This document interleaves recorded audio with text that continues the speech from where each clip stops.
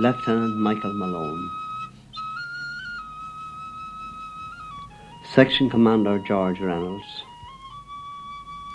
Company Adjutant Patrick Doyle, and Volunteer Richard Murphy, Edward Ennis, Padda Mackin, and Andrew Joseph Murphy.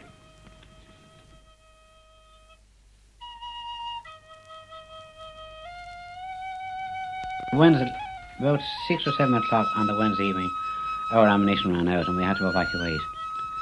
And we tried to get on through to the next unit, but the house was surrounded and we were arrested just going out in the back gate. Paddy Doyle, he's died since. He was first to go out, and I followed him out, and I had a loaded pistol in my pocket, and I was up again a gateway and fired at.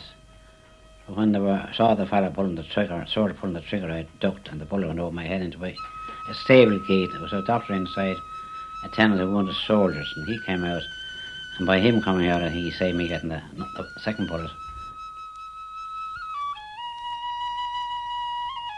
And of course at night we used to sleep in the bakery when we'd be relieved on sacks, or if we were on at night we were relieved to sleep in the day on the sacks of flour made into beds down in the bakery yard. Well, Commandant De Valera was in complete control of everybody in Boland and upon the railway line, and he gave strict instructions regarding the taking of any drink from the railway station. Naturally, at my age, it didn't concern me, but there were some other men there who would have really liked a ball of malt or a bottle of stout, but he said the first man who touched the drink would be shot. So I satisfied myself with some chocolate. We had a feverish morning in Camden Row, unpacking some guns that had arrived and distributing to members of the company who were still unarmed. We were then dismissed in the early morning of Sunday with orders to remain in Dublin. So on Easter Monday morning, about, I think it was about 10 to 10, I received an order to parade at Earlsford Terrace at the corner of Hatch Street near the University building. And the parade was ordered for 10:30. Now, I was a mobiliser of the company, and I had to mobilise a man on my right and on my left. One of these men was Section Commander George Reynolds, who at that time was, his people owned an old Dublin establishment called the Golden Ball.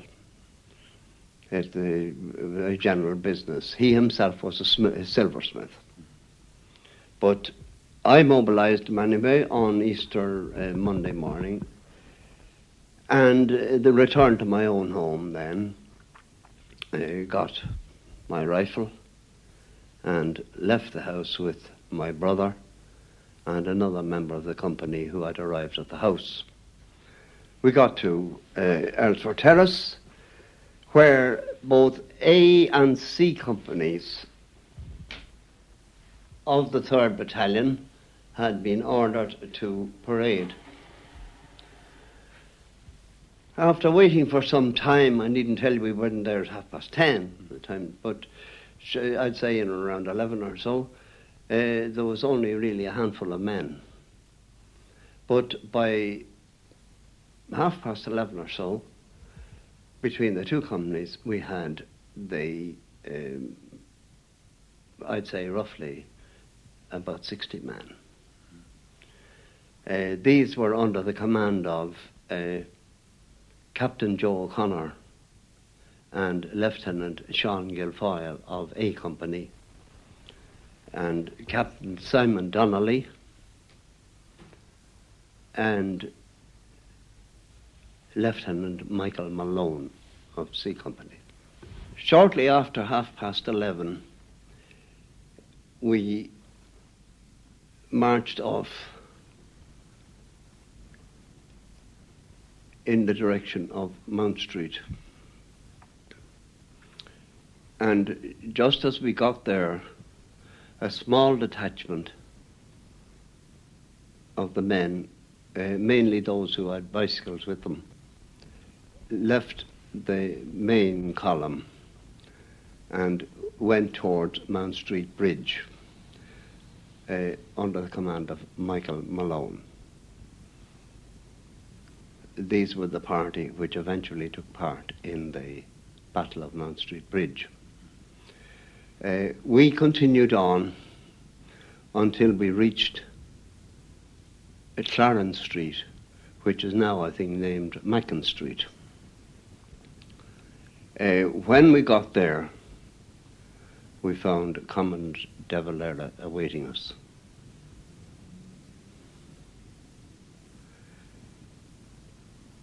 Meanwhile, B Company and D Company of the battalion, which were mainly based on the Ringsend area, had mobilized at their different points.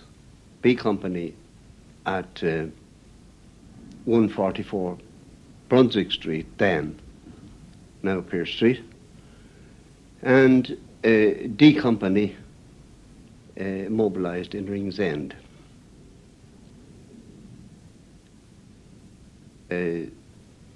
B Company was under the command of Captain Sean McMahon. He later became a Major General. And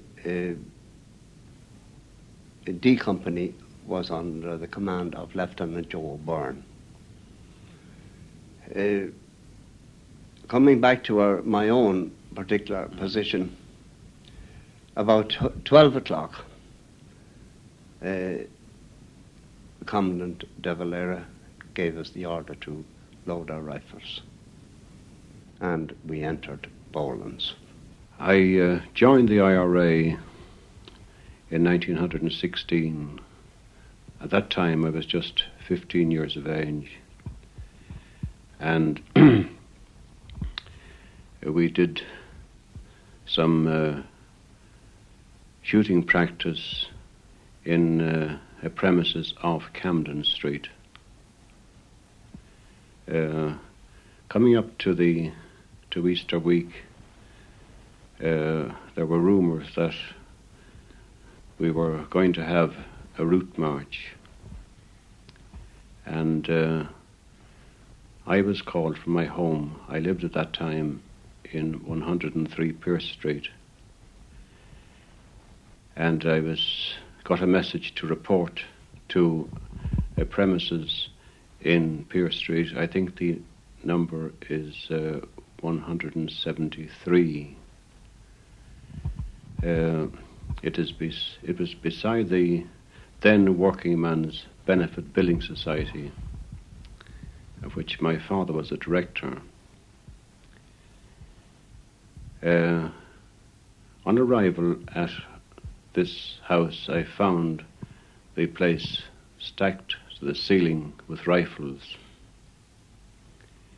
I was told that my duty was to guard these rifles that day and all that night. I went home, and my mother asked me where I'd been. I told her I'd been to a place on the far side of the street, but I didn't indicate to her what I was doing. So I had to report back the next day. I think that would be Easter Saturday or Sunday. And then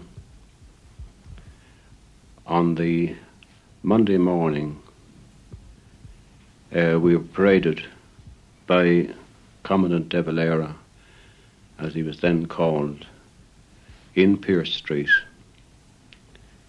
and we marched past my home. My mother was standing at the door. I had a rifle on my shoulder, and she seemed to be crying. I wasn't in the, the mobilisation.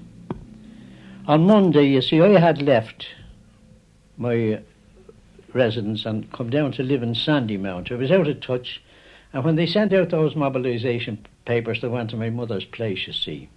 I had married and come to live down here. So I went in on Monday night. That was the first. And I was, on Tuesday morning, I was posted in a cottage in Grand Canal Street, along with Henry Byrne. That was facing up Grattan Street. The British Army were passing down along. At that time they hadn't got as far as Mount Street Bridge, but we were expecting that they would eventually, and we were covering this Grattan Street up as far as there was a hospital in Mount Street facing down Grattan Street.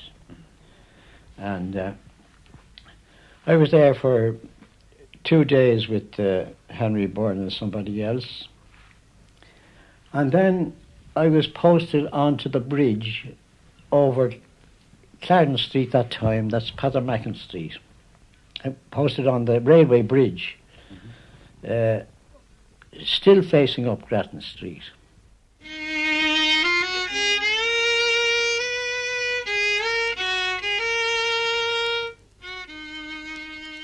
We had a full view of the troops advancing. They came advanced from Dundee, and we had a full view of the troops advancing up Northam Road. They had very little cover. They had to go from garden to garden, over the rails, from garden to garden along the houses. And we couldn't miss them, really. We fired on them from there. Mick Malone was the first to meet them. He was in the house below us. There was only 2 of them there. I can't remember the other man's name now. I'll think of it again. And Malone was killed in that house. And the other fellas, yes, Seamus Grace was his name. He was in 25 Northumberland Road. He died since. So they had a very severe set. The British troops were badly beaten. There was a couple of hundred of them killed. What was it like? What did you feel like at the time? Well, we just fired away at them. I had a mortar rifle, only one shooter at a time. You had to load it every time you fired a shot. And it was very severe.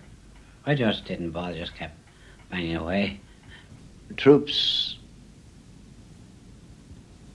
would make a rush forward, and of course, fire be opened. They were immediately shot down. Some of them rushed into the houses, came into the houses and came out again, and even some of them were shot on the doorsteps of the houses coming out of it. But that continued for several hours, till the British commanders apparently were getting pretty annoyed about the whole thing, and they eventually, to use the words indeed of the British official dispatch, somewhere about 5 o'clock, they were told they would have to advance at all costs. They then received some more reinforcements, including bombing parties from the training school, which was at Ellen Park, which is now the Vincent's Hospital grounds. And they moved forward. Again, regular hell opened up. The whole thing was deafening. And bullets were flying here, there, and everywhere. But they, somewhere about 7 o'clock, they got imperative orders to take the position. And they moved forward again, and to use their own words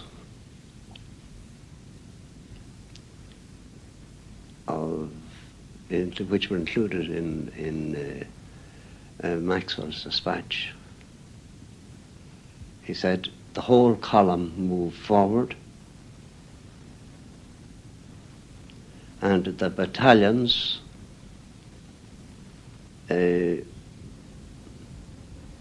charged in successive waves, and the position was taken. But then he had it in the dispatch again, not, I'm sorry to say, or words to that effect, without serious loss.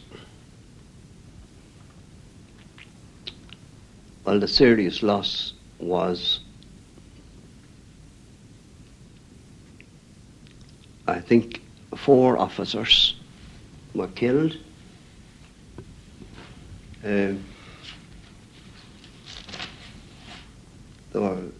These included, certainly included a battalion commander and a battalion adjutant, and I think there were 14 officers wounded and 216 other ranks were killed or wounded.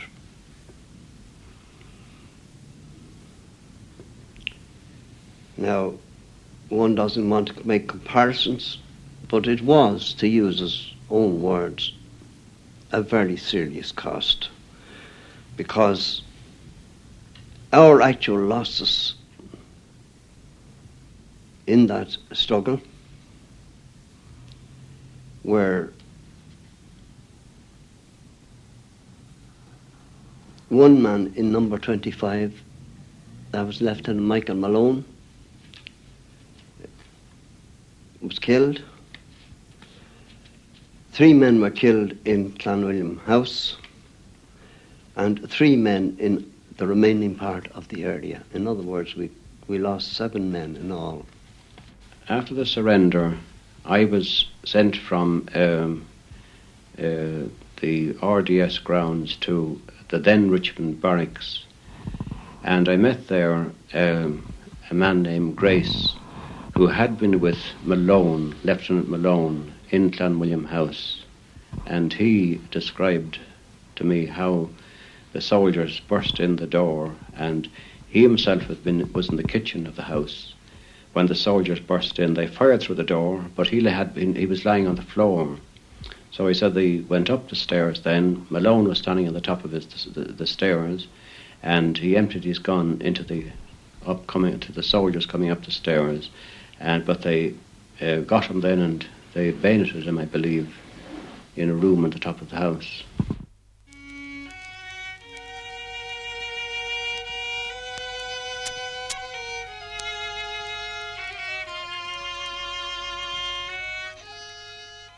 After the fall of Clanwilliam House, the troops then crossed the bridge and come down. It was our first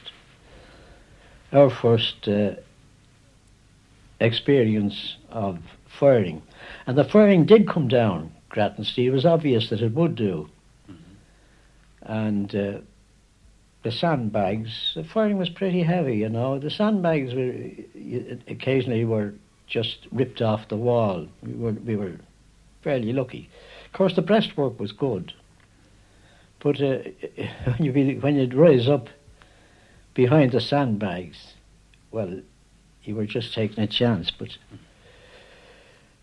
so on there, and after that, then for a couple of days, I was back. Another 2 days in the little house, and by this time, all the windows were shot out of that little cottage there, and the walls, pictures on the walls, everything was riddled. I was placed up on the railway line along with some others, and in due course the shooting started, and things developed from there, and we of course had no place to sleep except either in Boland's mill or under the railway carriages on the line. The food which we were supplied with was very poor indeed. Of course, it was all improvised cooking, potatoes and cheese and that kind of thing. Fortunately, I managed to get some chocolate in Westland Road Station, which helped an awful lot.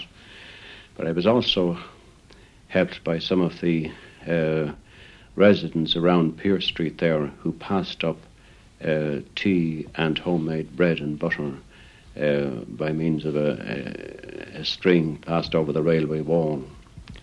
Did you see anyone be actually shot near you? Oh, I did indeed. Saw many men shot there, particularly I remember being on duty behind some sandbags up near Westland Road Station, and there was one of my comrades there having his meal sitting down the railway signals, and he got a bullet through the head.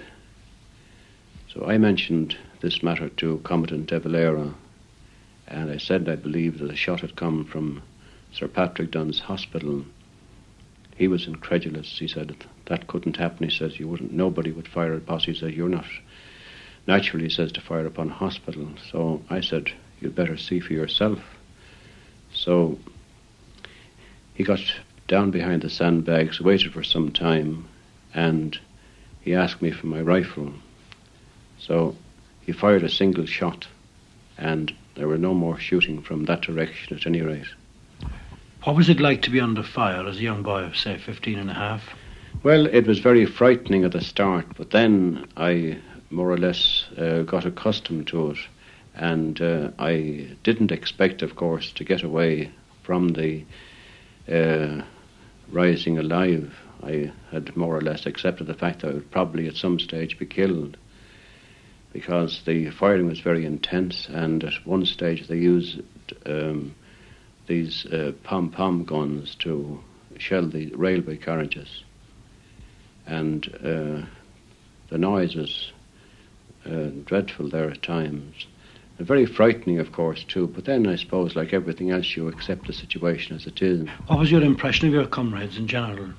Oh, there was no panic or anything else. Nobody ever thought of going home or anything like that, or deserting.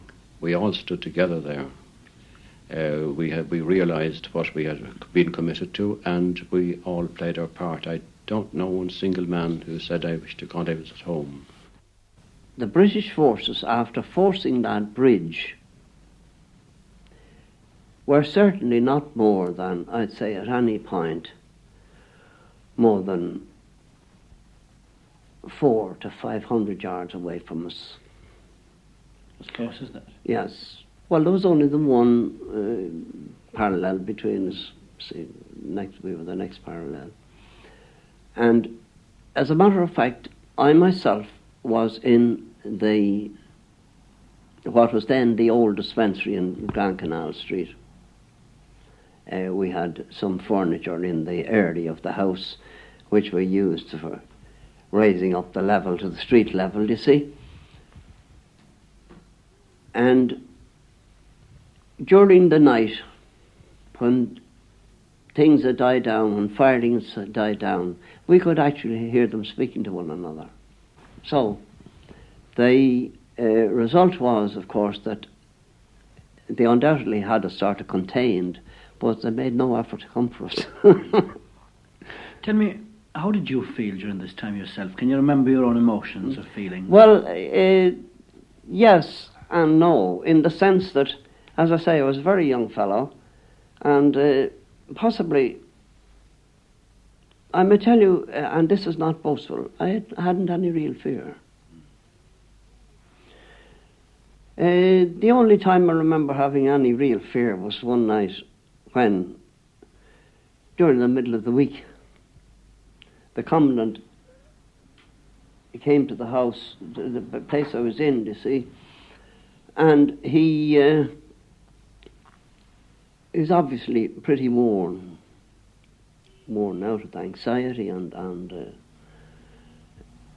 I suppose responsibility. And I had, at that time, a British military officer, a prisoner, in the house. And we were treating this man quite well in the normal course, and undoubtedly he was very nervous. I don't blame him now, looking back on it. I wouldn't blame him because, of course, he was one amongst many, if you like. Well, there were 4 or 5 of us in this particular house, you see. But we treated him well. And the commandant came to the house one night to get a short rest. And I remember having the prisoner sitting in an old wicker armchair at one side of the room, and Commandant De Valera sitting in an old armchair at the other side of the room, and I felt very responsible.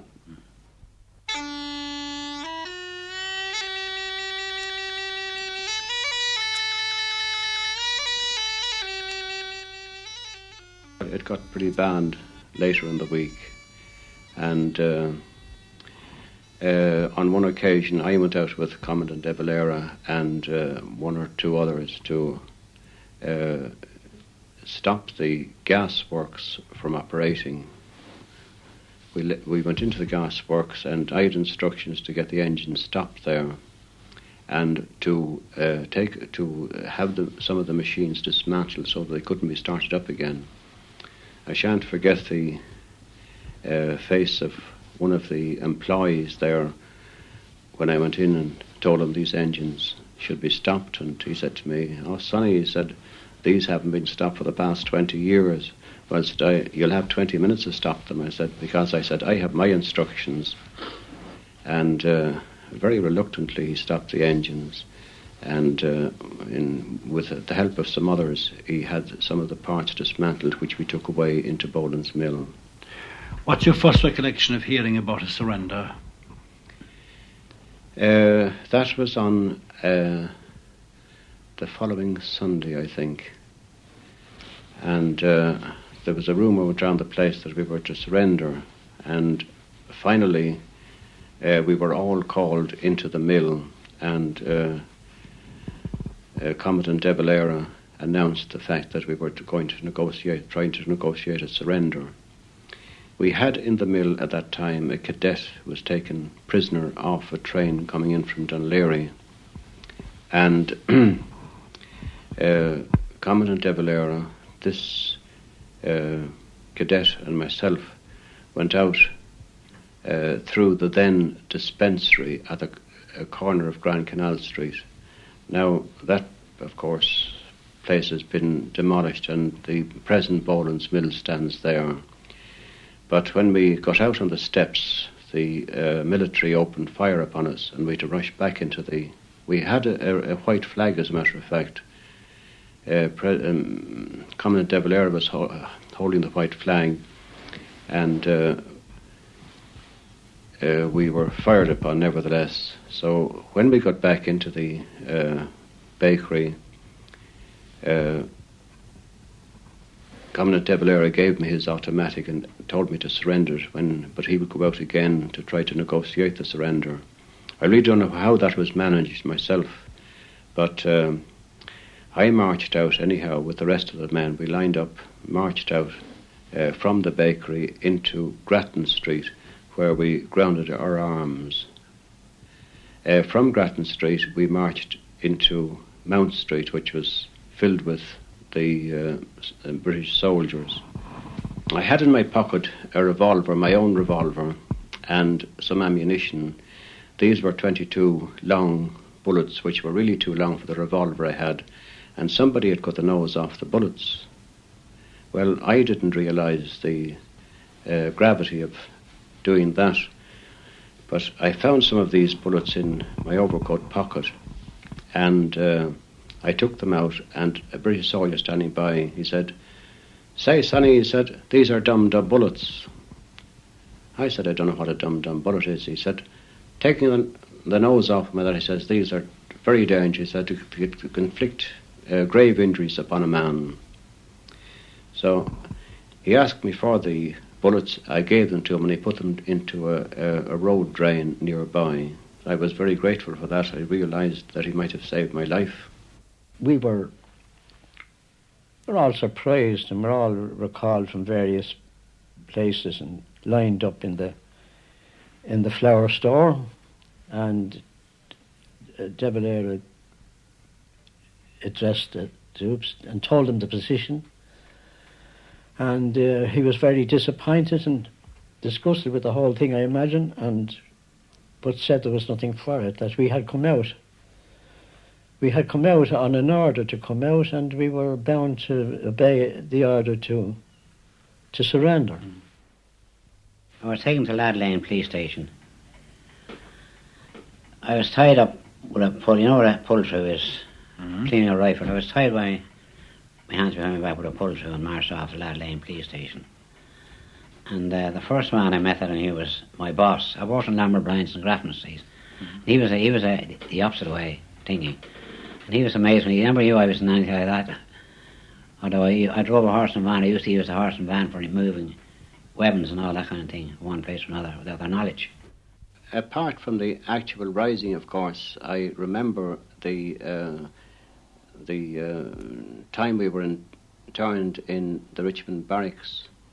There were about 60 of us in the room. There was no sanitary accommodation there, and it was with the greatest difficulty we could get out to the toilets. After some time there, we were paraded on the barrack square for deportation.